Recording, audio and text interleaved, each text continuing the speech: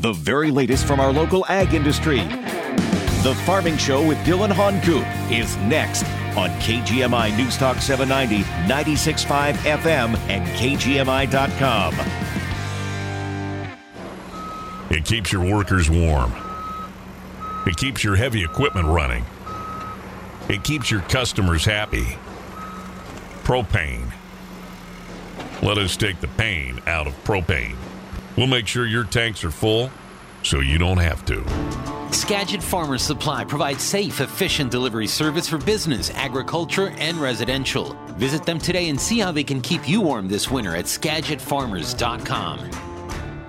Want to win big? We're celebrating 50 years at Barron. Hi, I'm John Barron, owner of Barron Heating, AC, Electrical, and Plumbing. And I'm Brad Barron, fourth generation here at Barron. I'll never forget the tools in Dad's garage and the paperwork on Mom's table as our home became the beginnings of Barron Heating. Our humble start grew into the Barron of today, serving 5 counties and providing careers for over 200 families. Since 1972, customers have been the heart of our business. And today, those family values are put into every job we do. We love this community and want to celebrate with savings on solar, generators, plumbing, air duct cleaning, and more. Plus, save 20% on services like annual maintenance as a Silver Shield member. And 5 people will win 5,000 Barron bucks towards any Barron service or installation. Book through November 30th to be entered to win. From all of us at Barron, thank you. We look forward to serving you for the next 50 years. Barron Heating, AC, Electrical, and Plumbing. Our mission, improving lives. No purchase necessary. Visit BarronHeating.com for details. We don't have the usual traffic jams that they have in the big city,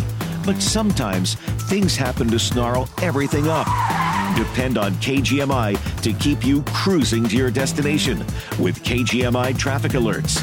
We'll tell you where the trouble spots are, and if you see problems on the road, give us a call at 360-676-5464 so we can spread the word. KGMI News Talk 790, 96.5 FM, and KGMI.com.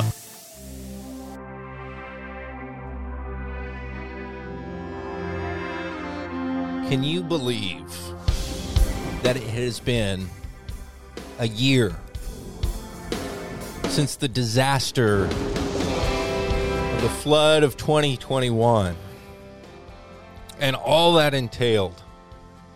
And for those of us who weren't flooded out of our homes, who didn't lose property, animals, for one family locally, a member of their family, man that died in that flood. I mean, there was so much devastation.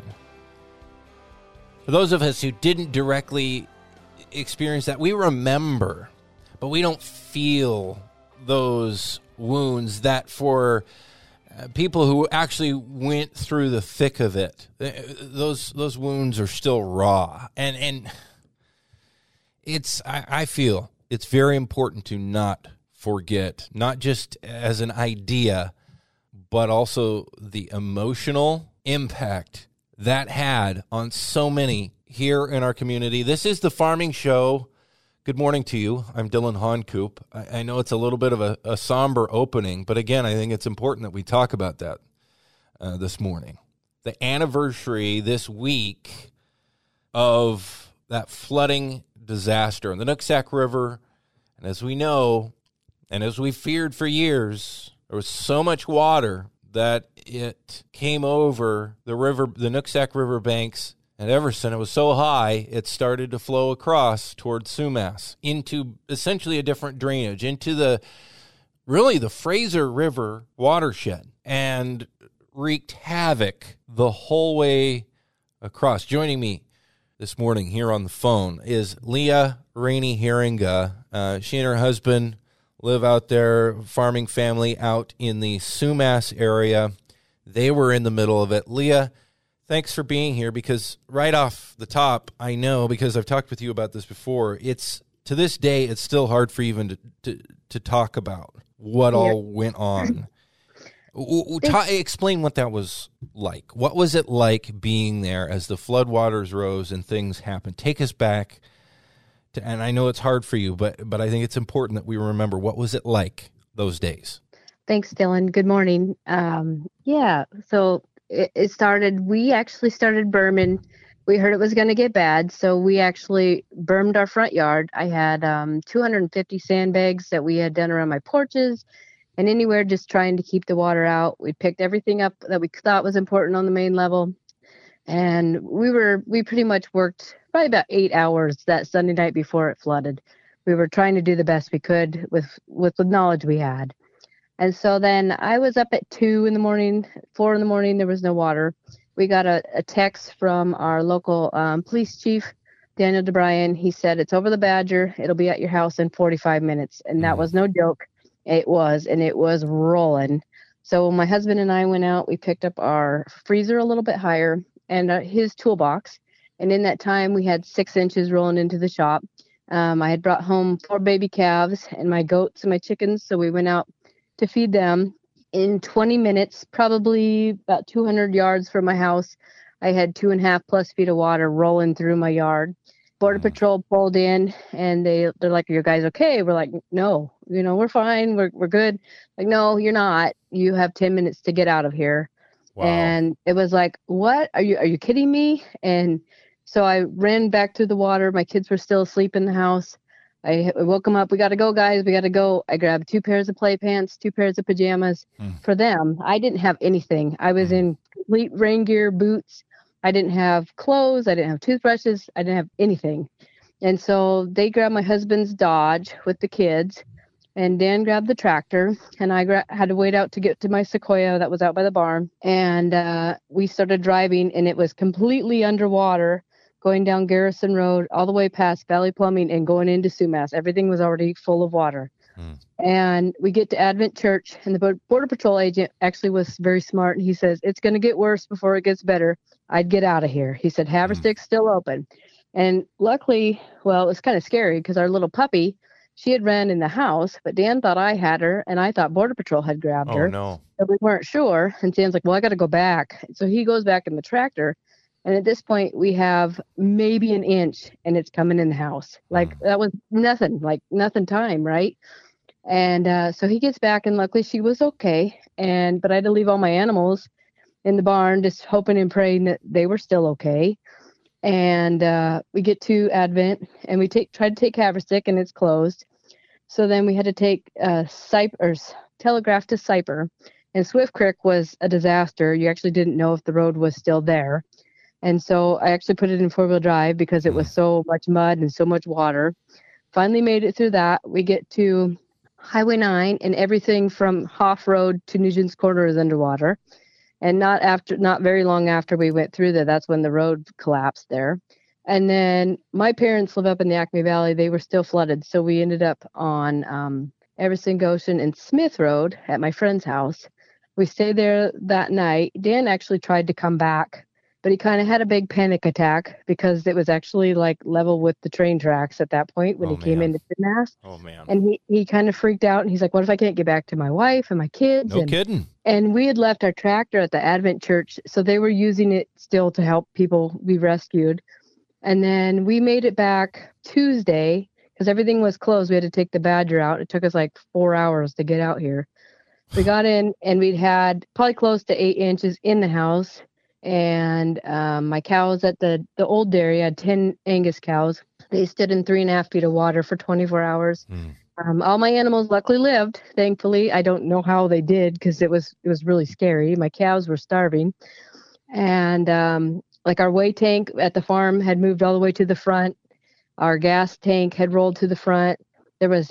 We used to be dairy farmers, and thankfully we weren't farming because every single stall had water in it. The milk house was completely underwater. The milk tanks would have been underwater. The parlor was underwater. Yeah, how many cows did you guys used to have there when you were dairying? We had 725 that we milked. Can you imagine having that many animals that you would have had to, man. What would you have done with them? And the babies? Like, what would you have done? And then the cows getting sick, and we had to take the tractor into the barn, and we were pushing water with the tractor. So it was probably about 3.5 feet on Hill Road coming into there.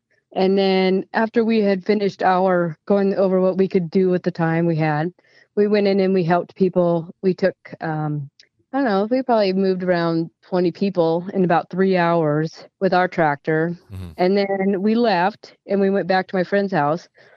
And then we got the word that those pumps were supposed to fail. And my heart sank. It's like, I can't leave my animals, like I can't do it. I had forgotten about that. But it was kind of like the second wave of fear because, and by the way, again, we're talking with Leah Rainey Herringa here on the Farming Show this morning, recounting a year later. Can you believe it? It's been a year since this flooding disaster here in Whatcom County. She's a farmer out in the Sumas area, along with her husband and family.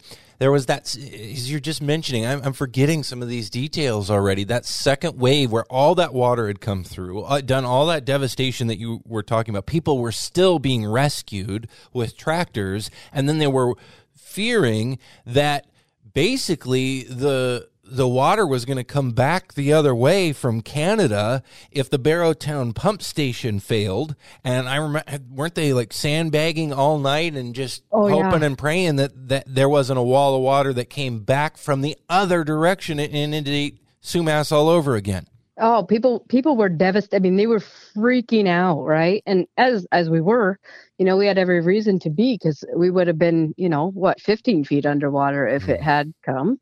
And so I called my dad, and he was, in the Acme Valley. He's flooded too. I said, you got to get here. I said, I got to get these cows out of here. And so we had some heifers there that people were renting the barns for. And so I was like, I got to get them out too. And so my dad made it down Reese Hill, and he was able to get over to Hill Road. And then we had the tractor, because the cattle truck isn't very big. Then we had to push the water with the tractor, and the truck had to be right behind it, so that it wouldn't, get that water in it and take it off the road. Oh my goodness. So that was a process. That was probably about 9:00 at night. We moved all the cows out. My cows went to Noon Road, and my goats, and my calves went to Smith Road and Everson Goshen Road. We didn't get back to my friend's house till 2:30 in the morning. And thankfully, you didn't know, right? It could have been really, really bad. I mean, you should have seen the highway just from the barn trying to load everything out. The amount of people trying to leave, right? Mm-hmm. Like, people were moving their semis out by Nooksack High School because they didn't want this to happen. I mean, like, it was insane, and that was just an added fear. And then I ended up coming back. So the nice way, the dead end side of Clearbrook, or coming off of, Garrison, coming off the highway where they took out that road, I could get to my house by then. So I was able to get back every day. But the devastation, and then the water, it doesn't go away. Like, I think we probably had it for at least 5 days, and it's still flowing and it's sitting. And then you're thinking, okay, cow poop. And I talked to some people in Sumas, and they had found dead chickens in their yard, and they'd found, Yuck.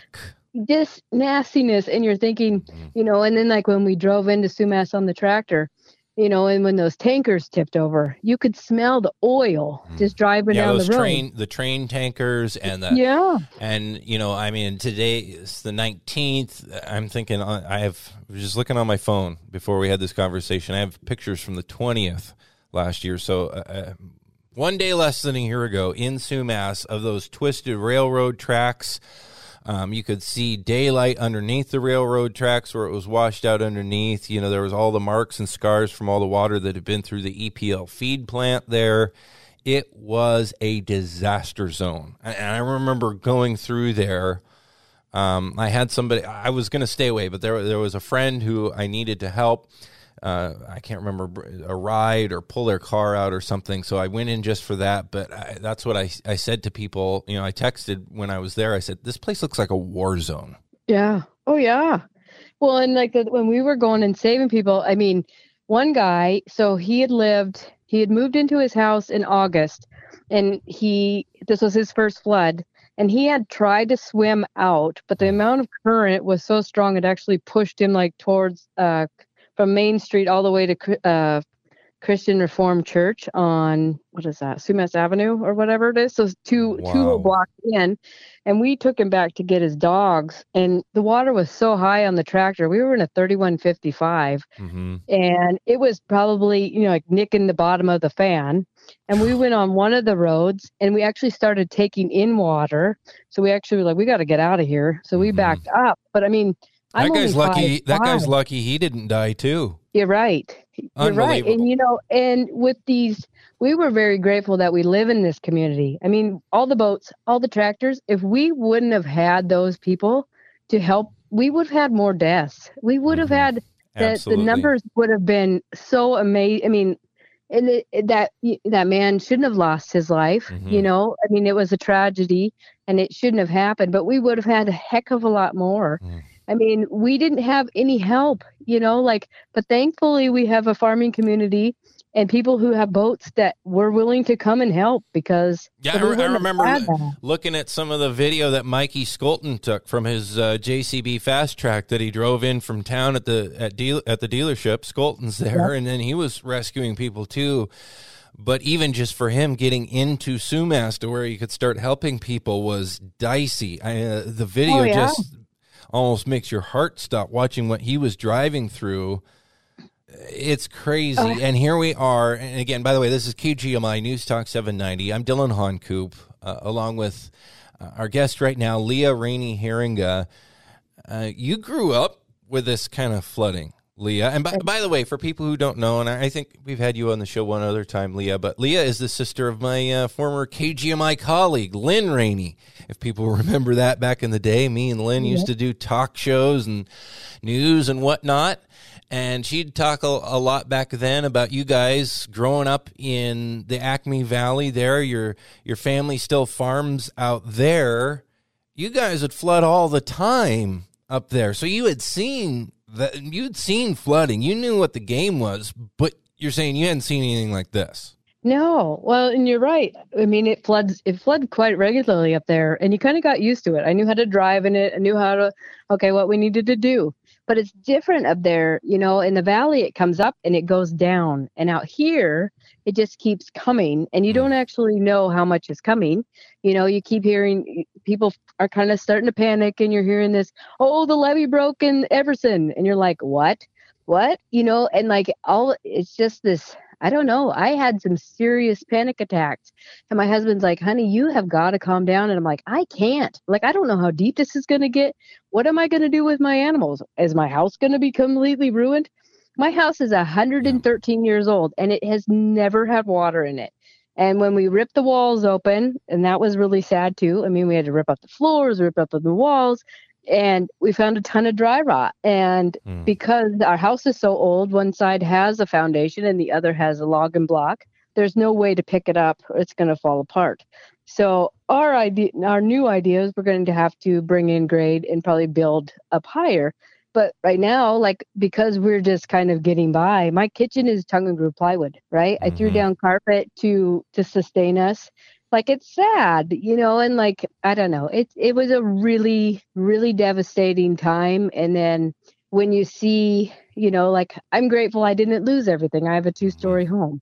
But when you go into Sumas and I have friends they just got into their houses last month. Last month, almost a year later. Yeah, almost a year later. And this looming fear that this could happen again. And if I went and I did some talking in the downtown area and to hear these people's stories. And there's a building, it's kind of close to El Nepal and it's kind of close to the post office, but it's a blue building and there's still a water line on the windows and it is up to my nose. I'm 5'5".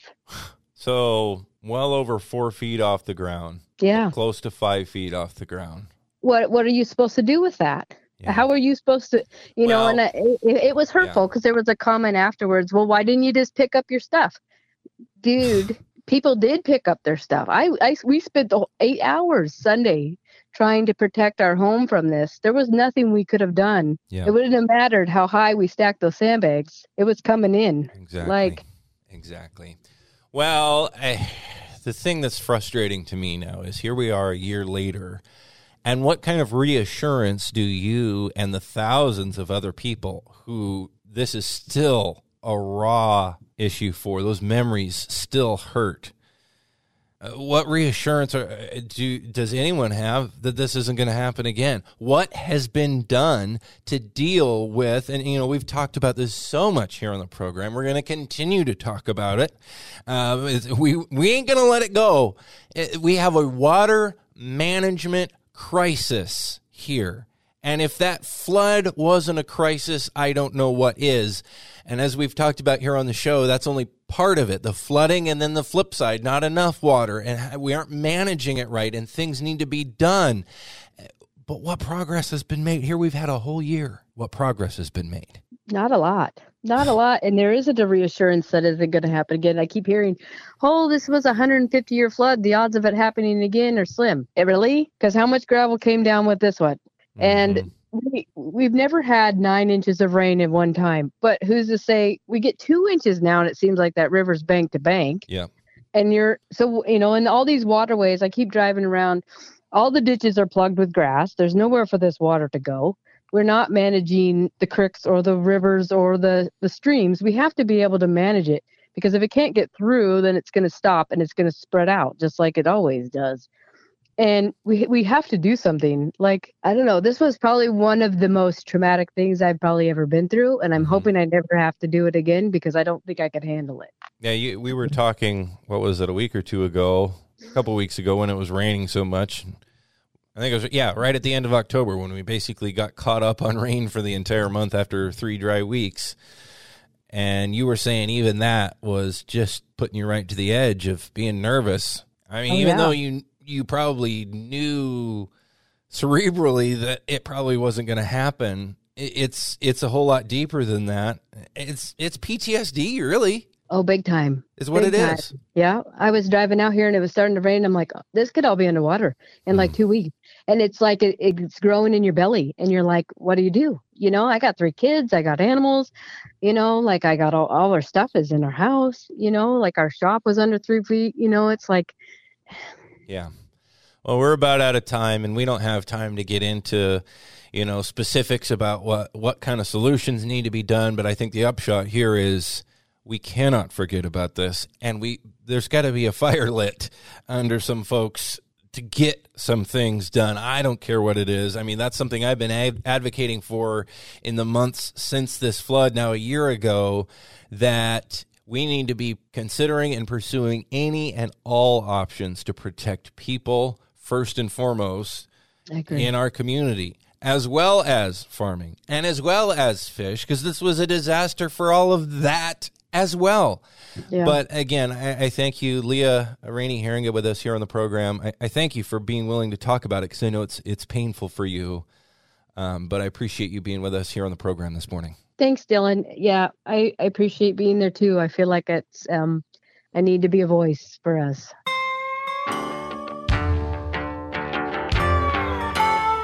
Well, sadly, a year later, after this disaster, the state is still on its wrong-headed path of, hey, let's go to court over water rights, which is going to make it even harder, darn near impossible, to achieve the solutions that we need to make sure a disaster like this never happens again.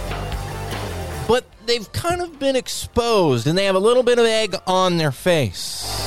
But why they are making moves against the direction we need to be going to actually solve it, to work together as a community, that's what we need to do.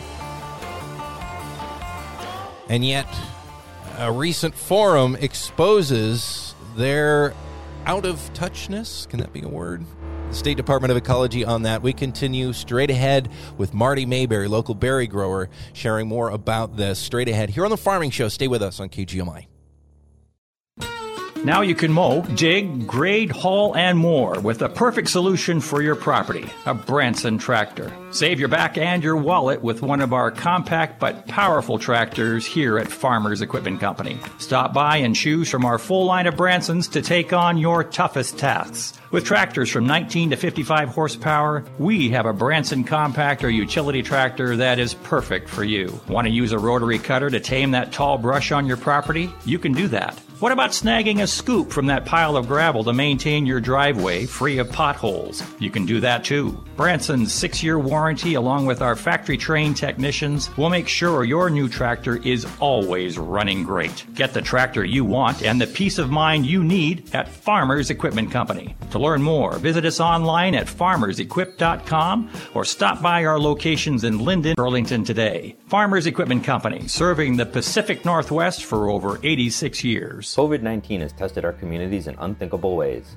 In the face of crisis, Puget Sound Energy has given over $18 million in bill assistance to customers impacted by the pandemic, and together with PSE Foundation, gave $4 million in community grants for COVID relief. All the while, PSE continues to lead on clean energy, with a goal to reach beyond net zero carbon emissions by 2045. It's part of our commitment to doing what's right for customers and communities. Together, we're creating a clean energy future for all.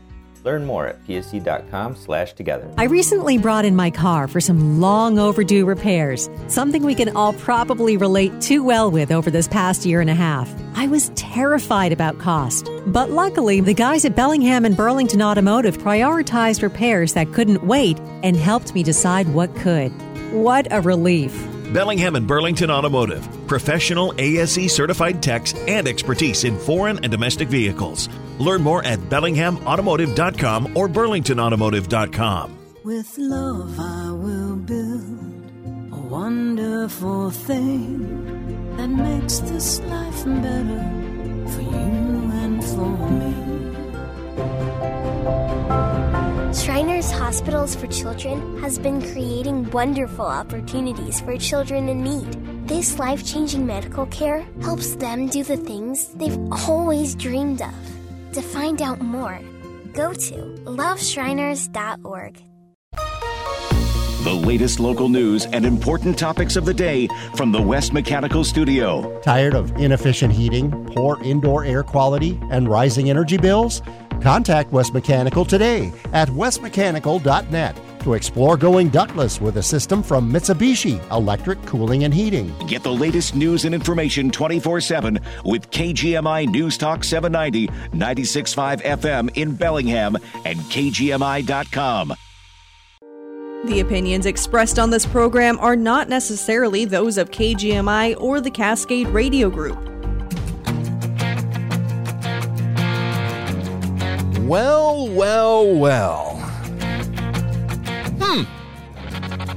Seems like something didn't quite turn out the way that maybe the bureaucrats with, I don't know, pretty anti-farm agenda in the past didn't really turn out the way I think that they were planning. And there may be some egg on some people's faces with something that happened recently. It's incredible when you have bureaucrats who try to make a point and they get what they think are people who are going to support what they have to say together, and all the people that they have speak out on a specific issue say something basically diametrically opposed to the point that they're trying to make. And yet at the end they wrap up by saying, we're still continuing on this ridiculous path that everyone said is a terrible idea. Is this how our government works? Is there any ability to turn the ship and say, whoa now? Well, certainly when your motives are political and not actually about doing the right thing, I think that's what happens. Welcome back to the Farming Show. Dylan Honcoop here on KGMI this morning. And what I'm talking about is this water issue. And we've talked so much about a water rights lawsuit, an adjudication that the state wants to do here on this show. So that's the backdrop here. And initially, all along, the farming community here, we've been saying the only way we're ever going to solve this whole thing with water rights and water management in the Nooksack Basin is if we all work together. And in a vacuum, who disagrees with that? I mean, that makes sense, right? We have some very heady issues to work on here. We need to work together in a collaborative way. We can't all be fighting with lawyers in a courtroom and expect to get anywhere on these sensitive issues for local culture and food and indigenous peoples mussels and salmon and local food production. The list goes on. We've got to be working together. It's got to be collaborative from the get-go, though. Ecology, State Department of Ecology, and as we've highlighted this in so many different ways here on the show, they had it in their head that they have to go after this legal route that's acrimonious. It's about fighting. It's adversarial. And initially, they even lobbied against, it was reverse lobbying. They're trying to get their connections to write letters against doing anything to fund what the farming community was calling for, was to bring people together. Let's have, if the state wants to go down this route, let's also fund bringing people together into a collaborative process, a solutions table. The state initially was opposed to that and lobbied against it. Now they're saying they're about solutions. They think that this whole lawsuit and working together can happen at the same time, and they recently had what they call a solutions showcase to talk about, and I guess this shows the pressure that we've been putting on this has worked. That they need to be talking about this idea of working together on collaborative solutions. Joining me right now is somebody who has been following these water rights and water management issues here in the Nooksack Basin for decades. A berry farmer, Marty Mayberry, is on the phone with us. Marty, there's so much that could be said, but just to step into the present, here we are a couple weeks after this solution showcase happened. We have video of the whole thing. We have the state saying their process is going to go a certain way, and we're going to have a court case, and we're all going to somehow work together collaboratively at the same time. Everyone knows that's just false on its face, but somehow, did they think that they were going to get people to support that in this conversation? Instead, they had a bunch of experts from the most recent place where they created a legal fiasco in Yakima. Explain what happened in this solution showcase. Well, Ecology brought together a number of people from the Yakima Basin, and 40, 50 years ago, they started an adjudication in the Yakima. And to make a long story short, they kept suing each other for 45 years or so. And finally, a couple people, one person from the tribes and another one from the irrigation district, got together in a parking lot and started a conversation about what we could do if we just put down the guns. And they started I think it's the Yakima Integrated Plan. Yep. And out of that process, that collaborative process, they've been able to accomplish a lot of things for salmon habitat and a lot of things for increased water storage. And so Ecology brought a number of people from together on a Zoom meeting that we were able to listen in on. And the discussion was basically, what happened? How did it happen? And they brought together somebody from the tribe, somebody from the irrigation district, somebody, from the environmental community, people that worked for the tribes. And the message was astoundingly clear that adjudication is almost worthless in trying to move forward on doing things to help the fishery, to help habitats. And it was so clear that, we didn't have to say anything, because basically what they were saying was the stuff that we've been saying, is that if you really and truly are concerned about salmon habitat and flows and environmental things, the way to do it is collaboratively working together. And that by working together, and they could go to the federal government and back to Washington, D.C., and they could get major projects funded that had major impacts. And without that collaborative approach, the government's not going to give you any money to do anything because you're fighting. Right. And there was questions about groundwater adjudication. It was almost like, what are you, crazy? You want to adjudicate groundwater? And they didn't even do that in Yakima, and it was still a 42-year fiasco. No, there's never been a basin-wide, from my knowledge, there's never been a basin-wide adjudication that included groundwater. Unprecedented, never been done before, yet they say they believe this is the the answer. This is the Farming Show, by the way. Dylan Honcoop here, talking with Marty Mayberry, Whatcom County berry grower, red raspberries, blueberries. I think you guys still have a few strawberries and whatnot as well. And somebody who has been engaged in water issues probably since before I was born, and knows this stuff like the back of his hand. Just before we came on the air here, he was telling me he just can't get it out of his brain anymore. It's hard for him not to think about this because this issue is so huge, so complex, and so important to him and this community. You know, it's interesting that we're talking about this now, Marty, because I believe it was back when the state first said, well, okay, we're going to do this whole lawsuit thing, that you and I had a conversation here on this program about how it really did go down in Yakima and how much of a problem that was. We were saying that back then, and it was highlighted again so clearly.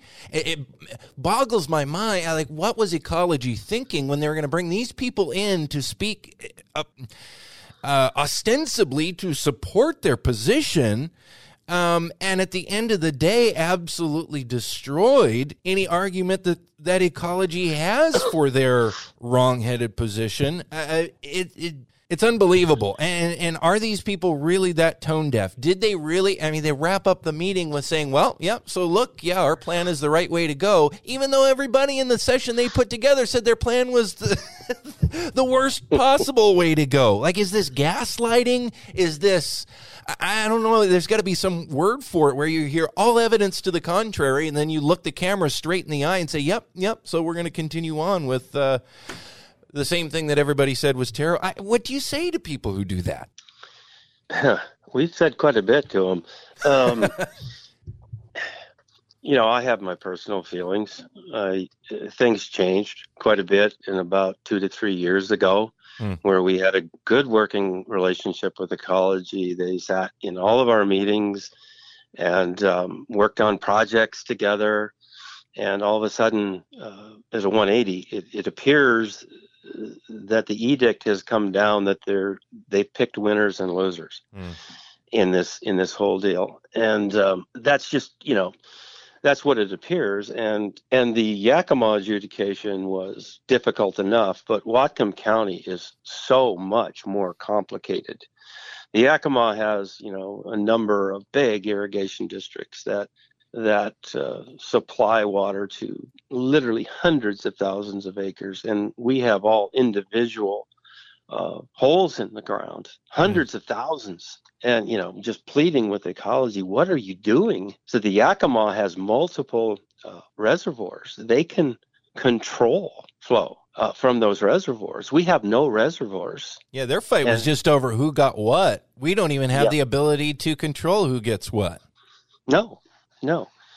And so it's been a tumultuous couple years. I firmly believe that ecology is undersold in a big way. The negative consequences of adjudication, not only just to agriculture, but to everyone. Just lately, they came out with a position on exempt wells. And I couldn't believe their position. That, in most exempt wells, you get 5,000 gallons a day. This is hearkening back to the old Hearst case that everyone was in such a kerfuffle over. Yeah. The new ones, are down to 500 gallons. Now, anybody listening to this needs to pay attention to this because ecology basically said that in the adjudication process, if you have 5,000 gallons, if you're still under the old exemption and you have 5,000 gallons that you can use on internal and external uses to irrigate your lawn and your garden, if you agree to go down to that 500 gallon a day, then you won't have to go through the adjudication process. They'll have some expedited situation. If you don't, you'll have to go through the adjudication process, just like all of us poor farmers have to do. So they're trying to get people right over a barrel, so they have no choice but to agree to what they want. It's extortion. And whether that will hold up, they act like they can make up the rules as they go. That's not true. These things will be decided by a judge. So what happens with that, I don't know. But just the very idea that all the people that have the exempt well and have 5,000 gallons a day, that if you choose, you don't want to go through adjudication, which it's it's a legal process. It's going to cost money. It's going to cost time. That you agree to go down to 500 gallons a day from 5,000, then you won't have to go through the adjudication process. I was absolutely flabbergasted by the brazenness of our bureaucrats. Yeah. Well, and I wonder how many people with exempt wells, with Hearst wells, whatever you want to call them now, are even aware that they're facing. I mean, people are going to be sued, right? They are going to be served papers, likely. And is anybody ready for that? Are the people that are listening to your radio show know that now, but that's about it. And unreal. These are things that are going on that, unless you're keyed in on the whole process, nobody knows what's going on. Sounds to me like everybody remembers Hearst, and wow, wasn't that such a terrible situation? This sounds like it could be a whole lot worse than that. It will be a lot worse than that. It's not that it can be, it will be. And what will happen is the tribes will more than likely be given a minimum flow right would be their treaty right.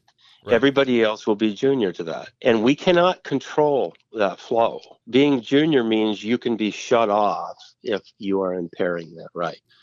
Now, what the tribes would do in that situation, I can't tell you. Yeah. But I can tell you in my experience, I don't believe this is about fish. Well, what you're explaining, you could shut everybody off and you aren't saving fish. It's really not going to change the situation in the river a whole heck of a lot at all. I mean, we're talking about, looking at numbers as we've had. We talked about this here on this program. You shut off all of agricultural use. In Whatcom County, you're going to see something on an average of an increase in the gauge level at Ferndale in the Nooksack River of 1/4 inch. Yeah, how many fish is that going to save? Yeah, that's assuming that, roughly about 80% of ag water use is groundwater.